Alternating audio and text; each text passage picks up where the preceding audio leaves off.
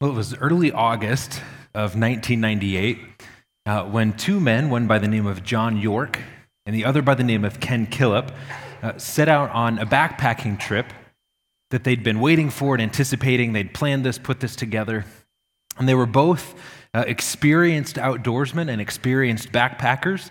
So they were used to being out in the woods, used to being out in the wilderness. So they were excited about this trip. Their plan was to hike in Rocky Mountain National Park, where they would climb Mount Ida, which is a peak of a little over 12,000 feet. After climbing that peak, they were going to descend into a valley where they would camp by Rock Lake for several days.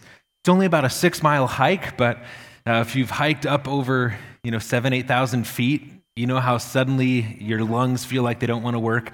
It's a lot of work to hike at elevation. So they start off on this trip, and it quickly becomes apparent that John is in better shape than his friend Ken. And so John he's motoring down the trail, and Ken he's sucking air, right? He's just struggling with the pack. And so John would get ahead of him, and he'd wait for Ken to catch up, and then he'd get ahead of him and wait for Ken to catch up. And finally, John thinks to himself, I described to Ken where we're going. John had been there before. So he told him about Rock Lake. He told him what the trail would look like. And he thinks to himself, Ken is experienced, he's used to this, I'm going to go on without him. Now, most survival experts would tell you that the wisest thing to do is to travel at the rate of the slowest person in your group. It's safer this way, right? John doesn't do this, so he continues on, and Ken is coming behind him at a slow, steady pace. Well, as they're hiking, a strong storm blows in, wind and rain, and in the middle of this storm and navigating terrain that's unfamiliar for him, Ken gets lost. He wanders off the trail, but he's thinking about his friend John, and he's thinking, surely John's not going to leave me. I'm sure he's just waiting for me up around the next bend. And he knows that John described to him where they were going, so he keeps looking for this mental image of Rock Lake where he can roll out his sleeping bag and just take a rest. The problem is that Ken never stopped to check his topographical map. He was relying on John, and he was relying on his memory of John's description of Rock Lake to find where he was going. So Ken doesn't think anything of it when he starts to climb a slope. He assumes that it's Mount Ida. He gets to the top, and he looks down in the valley where Rock Lake should be, and lo and behold, Rock Lake is nowhere to be found. He's on the completely and entirely wrong mountain. But he justifies in his mind, maybe it's been a dry year, maybe the lake has shrunk, and he begins to play these mental gymnastics as he tries to find where he's going. He doesn't want to admit where he's lost.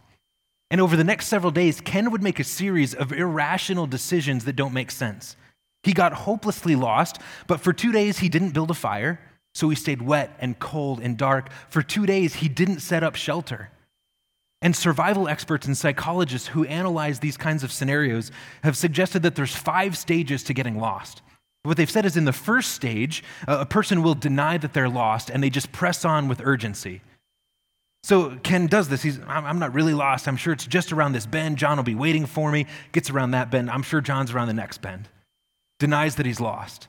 The second stage is that when someone finally realizes they're lost, that sense of deny and press on, that urgency, now turns to emergency, which quickly turns to stage 3, where they expend a lot of emotional energy trying to find a strategy. Stage 4 of being lost happens when a person begins to deteriorate mentally and emotionally when they realize that they're hopelessly lost. This is a state of panic, and this is where Ken spent almost 2 days.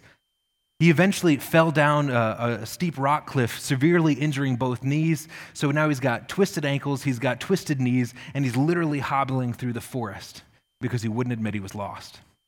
Finally, stage 5 is where survival experts said things will start to shift. And stage 5 involves a person finally resigning themselves to the situation and going, okay, I'm lost. I'll admit it, I'm lost. And I have to settle in, and I have to think rationally. And they said, here a person will calm themselves down and begin to make rational decisions. And so Ken does this. He settles in with his injuries, and he begins to make a shelter out of trash bags he had in his pack, and he builds a fire, and he stays put for about a day and a half. And lo and behold, a search and rescue helicopter flying over spots his blue parka hung in a tree, and he's shortly after that rescued, but not after losing 15 pounds in a week. And some of you, if your New Year's resolution is to lose weight, you're thinking, I just need to get lost in the wilderness. Don't recommend that. It's not the best way to do it. But here's what I want to suggest to you this morning. I think Ken's experience of being lost in the Rocky Mountain National Park, I think for some of us, it parallels our life journey. And here's what I mean. Ken had some misplaced hope and trust in the things that would help him find where he was going. He trusted his friend John, who let him down because he went on without him. He trusted his own ability to navigate unfamiliar terrain, assuming that it was going to be no big deal to find Rock Lake. But not one time did he actually check his map to see where he was going. He assumed that he could do it. And what I want to suggest to us is for some of us in our life journey, we have places of misplaced hope and misplaced trust. We have a God who's called us to do life with him and a God who's given us some truth and wisdom and ways to navigate the world around us. But for some of us, we have rejected relationship with God and we've said, I can do this life on my own. For some of us, what we've said is, I am competent enough, I am capable enough, and it's sort of the American way. We work hard, we pull ourselves up by our bootstraps, and we find safety and security and identity in things like what we do for a job and what we have for possessions and our reputation. And so we've put all this hope and trust in things like career success and financial stability and relationships, and we have trusted those things to bring us safety, security, and definition in life. I think what happens for many of us is we get to this point where, say, identity in what we do in our job and the title that we hold, maybe you lose a job or maybe you retire and suddenly your sense of identity begins to unravel and come apart. And for many of us, we experience this moment in life where the things that we had hoped in and trusted in, when those things begin to come apart, we feel disoriented. And I think what happens is that for many of us, like Ken, rather than stopping and saying, okay, I'm disoriented. This place and this thing that I had hoped and trusted in is falling through. I need to reorient. For many of us, rather than doing that, we deny that anything's broken. We say, I'm fine, I'm okay, I'm going to push on. And what I want to suggest to you this morning is that there is a way of living and being in relationship with God that brings new definition and new trust and new hope to the way that we live and engage life. And so over the course of the next 12 weeks, we're going to start walking through the minor prophets. And the minor prophets, they teach us about what it is to walk in the way and the wisdom of God, assured by his love and compassion for us. So I want to encourage you, if you haven't picked up one of these books, stop by the info desk and grab one of these. This is a guided journaling experience where you can read the text with us every week. So there's a reading plan that this week will lead you through the book of Hosea, and there's some place to just journal about what you're reading and experiencing and what God is teaching us. And my hope and Pastor Steve's hope for us is that in the next 12 weeks, we will come to appreciate the words and the wisdom of God that provide for us a roadmap to navigating life and finding hope and contentment and stability in him and in him alone. So this morning, as we embark on this journey, we're going to begin with the book of Hosea. And the book of Hosea is about the prophet Hosea, and he's writing to the nation of Israel. And he's writing to Israel at the time in their history where they've just experienced what we might call a golden age. This is the 8th century BC, and Jeroboam II is the king of Israel at this point. And if you know anything about Jeroboam II's reign, it's that he was by and large a successful leader. He led military conquest after military conquest, and Israel conquered much of the land that they had under their heyday under King David. So Israel's feeling pretty good. They've got this financial success, they've got military success, and Jeroboam has led them into a season of stability and reasonably a sense of peace. Now, the problem is that God is evaluating Israel's well-being not on their financial and military strength. God is looking at Israel, and God begins to say, listen, Israel, you might have been experiencing financial success, but Israel, you've begun to stray from me. And during Hosea's ministry as a prophet, Jeroboam, his kingdom succeeds to the next king, and over time, things begin to unravel. And there's two core problems that begin to emerge in the life of Israel at this time. The first core issue, and both of these revolve around misplaced trust. The first core issue is that Israel had been trusting foreign military powers to provide safety and security. Now, I say this is a problem because God had told Israel, I want you to do life with me. God had called them into a covenant relationship, and God had told them, listen, Israel, I will be your God, and I want you to be my people. And God had told them, Israel, listen, I will take care of you. And what Israel does is they go, nah, we got this. They go, we're gonna talk to Egypt, and we're gonna see if we can make an alliance, and then we're gonna talk to Assyria, and we're gonna see if the Assyrians can help us, because they're kind of this impending force that if they decide to conquer us, they're probably gonna do it. So let's just make these alliances. God, we got this. Now, the other problem, and I think this is the more serious one that Hosea begins to speak to, is that the people of Israel have begun to reject God and have begun to look towards this false god named Baal. And the reason that they begin to look towards Baal is that the nations around them in the land of Canaan where they're living, all of these nations worship Baal. And the idea behind Baal worship was that he was the god of fertility. So you would worship Baal, and it was thought by the Canaanites that it was Baal who made their farmland rich and fertile. It was Baal who allowed their flocks and herds to reproduce. Now, the problem with in the Canaanite religion was that Baal had this opposing force named Mot, this other false god. And in the Canaanite religion, Mot was the god of death. And every summer, the god Mot would display his power in the summer drought where crops and livestock would die. So what the Canaanites believed was that you needed to go up to the temple of Baal, and what you would do is you would engage in ritualistic sex with either a male or female prostitute, and the thought was this ritual act of worship would bring Baal's power forth, and he would make the ground and make the herds fertile, and the people would find economic stability. But you can imagine the kind of dysfunction and the kind of brokenness that this worship of Baal began to introduce into the people of Israel.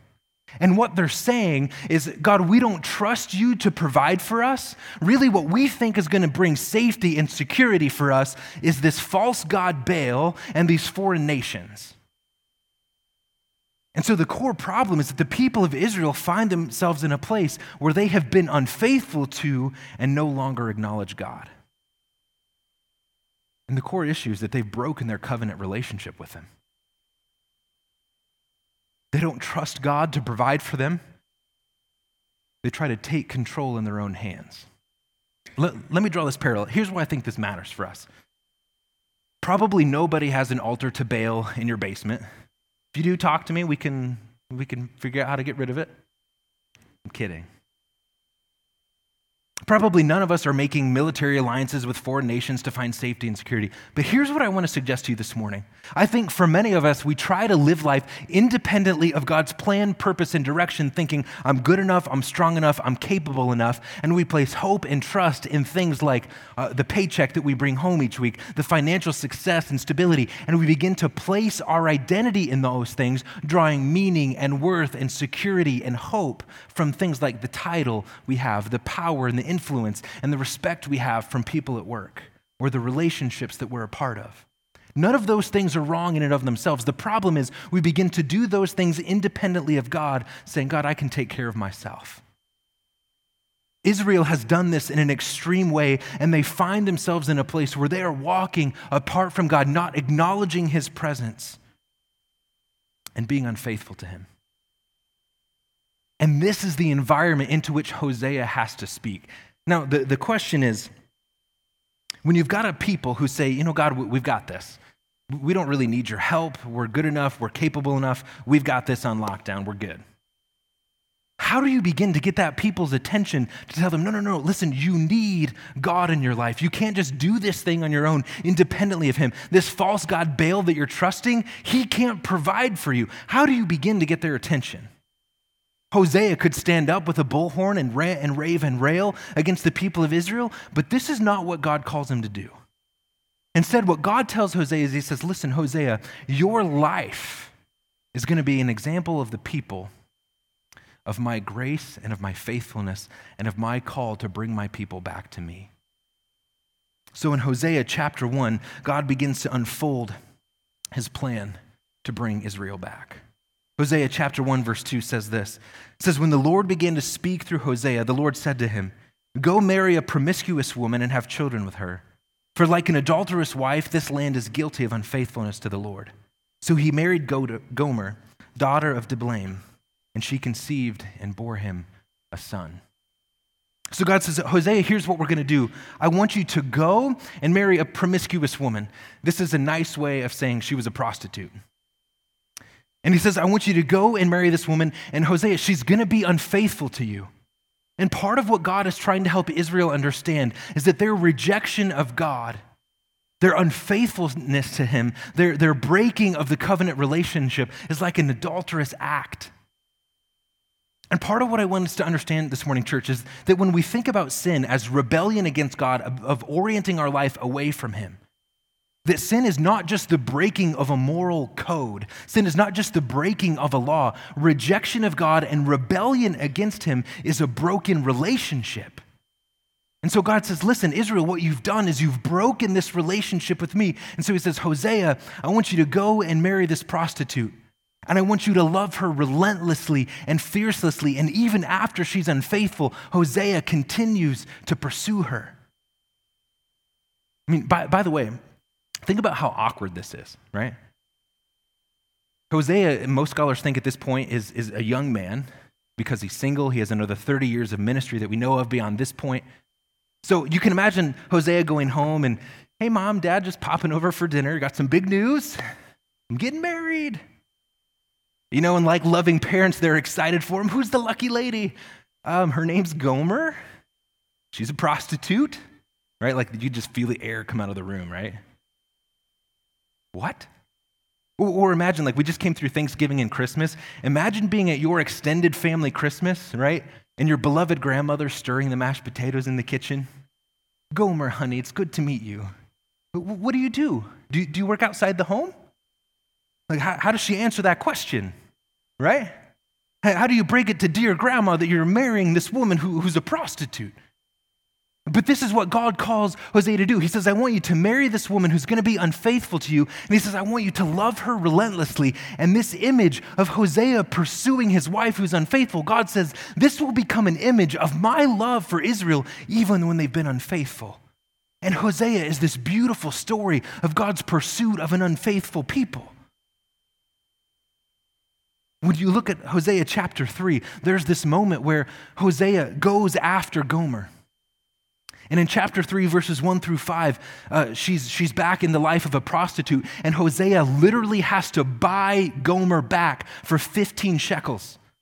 He has to buy his own wife back. But what's so beautiful about this is that Hosea says, listen, Gomer, you have been unfaithful. I will take on myself the cost of your unfaithfulness, and I will buy you back out of slavery. Church, this is exactly what God does for us when we have been unfaithful and have rejected him and have chosen life on our own. Rebellion against God and life apart from him deserves death, but God sends his son to die on the cross, and God takes upon himself the burden and the cost of our unfaithfulness. And so I think there's this question, when we have wandered from God, the nation of Israel has been unfaithful, how in the world do they find their way back to God in a place of hopelessness? And here's the truth that I want us to grasp this morning. They don't find their way back to God. It's that God finds them. And I want us to recognize this morning that God pursues us even though we've turned away from him, that there is no place that you can run beyond God's grace or beyond God's love, because God, even when we are unfaithful, even when we are saying, God, I've got this and I'm going to do life on my own, God is saying, listen, I'm coming after you. And I'm going to show you again my love and my grace, even though you think you don't need it. In Hosea chapter 2, God begins to unfold this plan of redemption. God has a strategy to win his people back. So Hosea chapter 2, verse 5, it says this. It says, their mother has been unfaithful. And he's talking here about Israel. Because they're children of adultery. He says, their mother has gone after other lovers who give their food and water and olive oil and drink. And what he says is Israel has pursued these other nations. She's pursued this false gods, thinking these are the things that can satisfy her and fulfill her. In light of that unfaithfulness, God says, I have a plan to draw you back to me. The rest of Hosea chapter 2, there's 3 therefore statements. And each therefore statement is another stage in God's plan of redemption for the people of Israel. So walk with this through me. Hosea 2, verse 6. Israel has been unfaithful. Verse 6, therefore, God says, I will block her path with thorn bushes. I will wall her in so she cannot find her way. She will chase after her lovers but not catch them. She will look for them but not find them. Then she will say, I'll go back to my husband as at first, for then I was better than now. But she has not acknowledged that I was the one who gave her the grain, the new wine, the oil, who lavished on her silver and gold, which they used for Baal. Israel has been unfaithful. Verse 6, therefore God says, I will block her path and I will wall her in. And at first we read this and we're like, what is he talking about? But what Hosea does here is he pulls in an agricultural metaphor. And this idea of building a wall and blocking a path is reminiscent of the shepherds who in the open field would build a hedge of thorn bushes as a boundary around their flocks for their own safety. This image is of God setting up a boundary for his people for their own good. You see, for the people of Israel, their assumption is that only Baal can provide for them. Their assumption is if they want to find peace and tranquility, that they need to find that in Egypt, not in God's ability to provide for them. What they think is that all these other things are more powerful than the God who's promised to take care for them. And God says, listen, I'm going to block your path and not allow you to pursue the things you think you need. So here's what I want to suggest to us. That there are times and places when we are doing life independently of God, that God will shut a door and close down a path and close down an opportunity for our own good. I remember this moment in college. I was really frustrated. There was a relationship that hadn't worked out, and it was this moment of me just being mad at God that I didn't have the ability to be in a relationship yet. And I remember talking about it and praying about it and just kind of being mad at God a little bit. And saying, okay, God, when is it my turn to find someone that I fall in love with, that I can be in a relationship with and spend life with? And I remember God clearly, not audibly, but a sense of God's Spirit in my heart saying, Aaron, what I withhold from you, I withhold for a purpose, and you have to trust that it's for your best interest. Honestly, it didn't take away my anger towards God. I was still frustrated. But I walked away from that moment of prayer saying, can I trust that God has shut down or withheld something from me out of my best interest? And I don't know what it is for you. Maybe it's a promotion that you thought was coming. Maybe it was a new house that you hoped you'd be able to finance. Maybe it was this next thing that you were in pursuit of, and suddenly that door slammed shut, and you're going, God, why did you shut this down? But listen, if there is an opportunity or a path that we are pursuing that will take us farther from God, it is in our best interest and for our good that God would shut that down. And sometimes God will block our path and God will shut a door to bring us back to a place of pursuit of Him. And this is exactly what He does for Israel. Part 2 of God's plan begins in verse 9. Israel has been unfaithful, therefore, verse 9. God says, therefore, I will take away my corn when it ripens, and my new wine when it's ready. I will take back my wool and my linen. I will stop all the celebrations and yearly festivals and Sabbaths, all the appointed festivals. I will ruin the vineyards and her fig trees, which she said were pay from her lovers. I will make them a thicket, and wild animals will devour them. I will punish her for the days she burned incense to Baals. She decked herself out with rings and jewelry and went after other lovers, but me she forgot. Now, at first read, this feels vindictive, right? God says, okay, I'm going to destroy your corn crop. I'm going to destroy your vineyards, and it's going to become a wilderness area. Wild animals are going to move in. And at first read, you see this and you can go like, wow, is this like God taking revenge? But the thing you have to keep in mind is that as God is speaking to the people of Israel, God is always acting on their behalf in grace and in goodness. This is not a vindictive God getting his revenge. This is a moment where God says, you think Baal can provide for you? You think Egypt can provide for you? You think Assyria can bring you safety? This is a moment of God saying, I'm going to withdraw my provision and you will see what Baal can do for you. And this is a moment for the people of Israel understanding the fruitlessness of the things that they have pursued. And I know in my life there's moments where I've told God, I've got this, I can do this on my own. And God steps back and says, okay, you want to see what you can do? I'll let you try it. And I can tell you from my experience, every time I've done that, I have fallen flat on my face because I think I know better than He does. And so what happens is that God leads the people of Israel through a season of brokenness where they understand and realize the fruitlessness of all the things that they put their hope and trust in apart from Him. Stage 3 of God's plan is found in verse 14. Israel has been unfaithful. Verse 5. He says in verse 14, therefore, I am now going to allure her. I will lead her into the wilderness, and I will speak tenderly to her. There I will give her back her vineyards, and I will make the valley of Achor a door of hope. There she will respond as in the days of her youth, as in the day she came up out of Egypt. In that day, declares the Lord, you will call me my husband. You will no longer call me my master. I will remove the names of the Baals from her lips, and no longer will their names be invoked. In that day, I will make a covenant for them with the beasts of the field, the birds of the sky, and the creatures that move along the ground. Bow and sword and battle I will abolish so that they may lie down in safety. I will betroth you to me forever. I will betroth you in righteousness and justice and love and compassion. I will betroth you in faithfulness, and you will acknowledge the Lord. In that day I will respond, declares the Lord. I will respond to the skies, and they will respond to the earth, and the earth will respond to the grain and the new wine and the olive oil. They will respond to Jezreel. And I will plant her for myself in the land, and I will show my love to the one I called not my love. I will say to those called not my people, you are my people, and they will say, you are my God. And what you've just witnessed is an ancient vow renewal.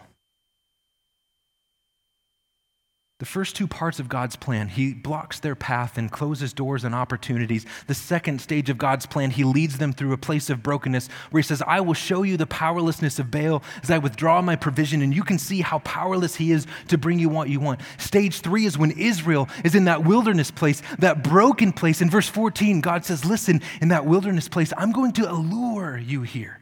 And church, this is the language of romantic pursuit where God says, in your most broken place, I'm going to woo you back to me. In that wilderness place where their life has been laid bare and they are broken open in a raw and hurting way, God says, I'm going to come alongside of you. And the language that Hosea uses is that God will speak tenderly to his people.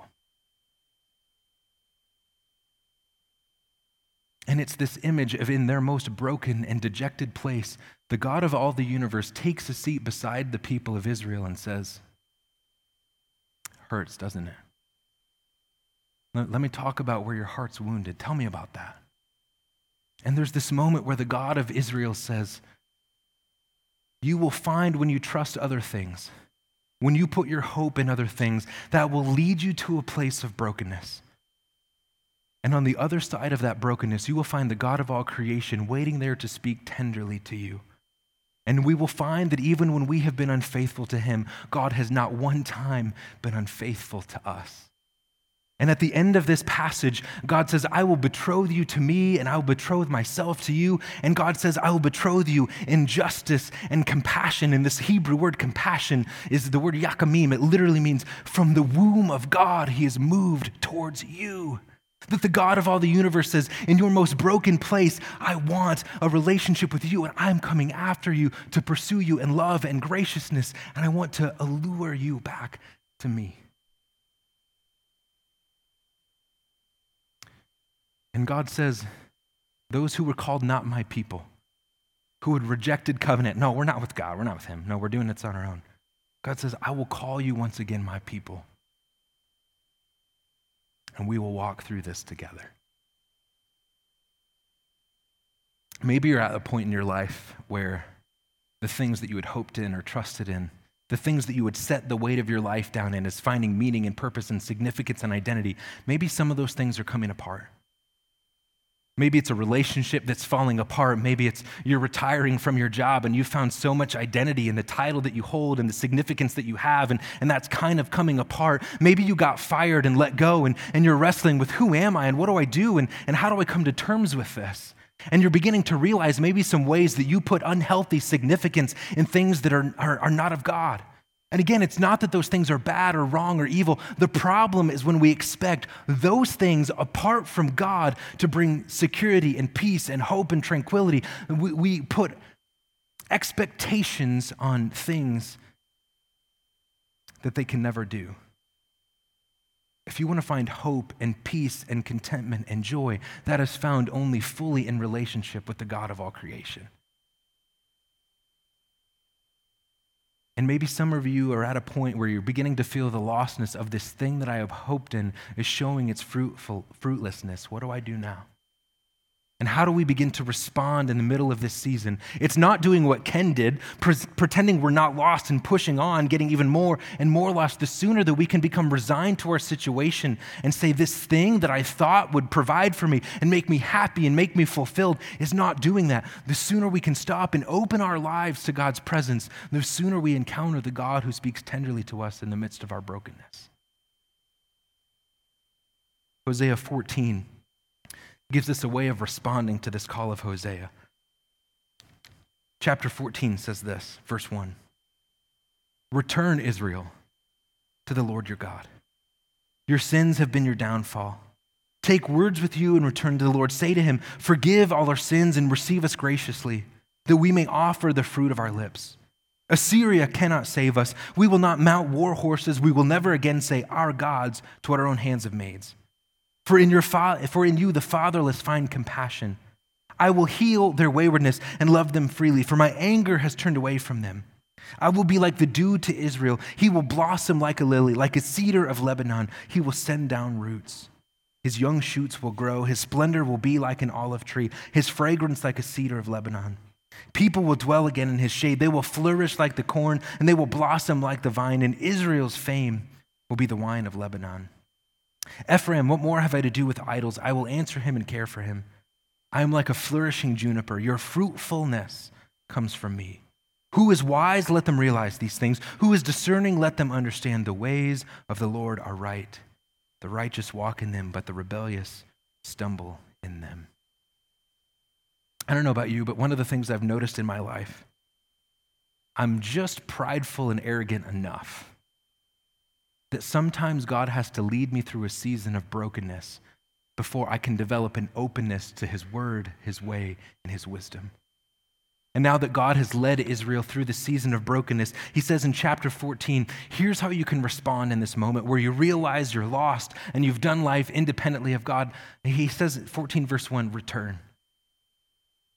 But this word return is really this idea that we get the word repentance from. The Hebrew word is teshuvah, and it literally means to turn or to return. We always think of repentance as, I'm sorry for what I've done, I repent. Repentance is not just, I'm sorry. Repentance is a change of trajectory where we return and we begin to come home and we begin to open up our life to God. So Hosea says, return, Israel. Come back to him. Begin to open up your life to him. And this idea of repentance is coupled with this idea of confession. Notice what it says in verse 3. Israel begins to confess what they put hope in. They say, Assyria cannot save us. We will not mount war horses. We can't fight our way out of this. We will never again say, our gods, to what our hands have made. In other words, Israel says, okay, we tried to find security in Assyria, it didn't work. We tried to find security in our military power, it didn't work. We tried to find security and safety in false gods, that didn't work. And they confess to God, here's where we put our hope and our trust and our safety and security, and it didn't work. And church, I think if we're going to respond in these moments, it's an opportunity to come before God, to turn our life back to him and say, God, I confess that I tried to find safety and security and hope in what I do and what I have and what other people say about me. And then that repentance and confession, there's this moment then where we're able to receive God's healing. I love verse 4. On the other side of repentance and confession, verse 4, God says, I will heal their waywardness and love them freely. It doesn't say, hey, if you repent and confess, if God's in the right mood, he'll forgive, right? And some of us have this image of an angry God who says, you messed up, didn't you, kid? Right? How many of it, when that comes to mind? And we think, okay, I'm going to repent and confess, and God is going to rub my nose in it to show me what I did wrong. But that's not what the text says. What it says is when you repent and confess and return, God says, I will heal you.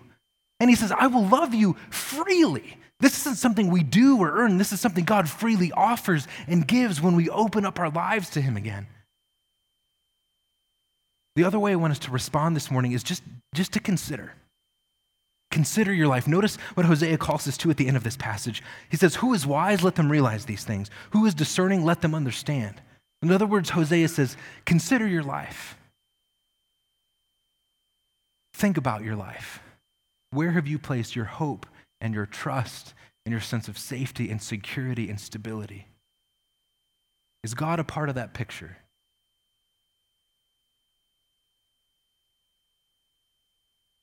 And maybe you've done life independently, and this morning is a moment and an opportunity to turn around in a season maybe of brokenness and say, God, I confess that I've tried to find significance in a lot of other places, but I want to experience your grace.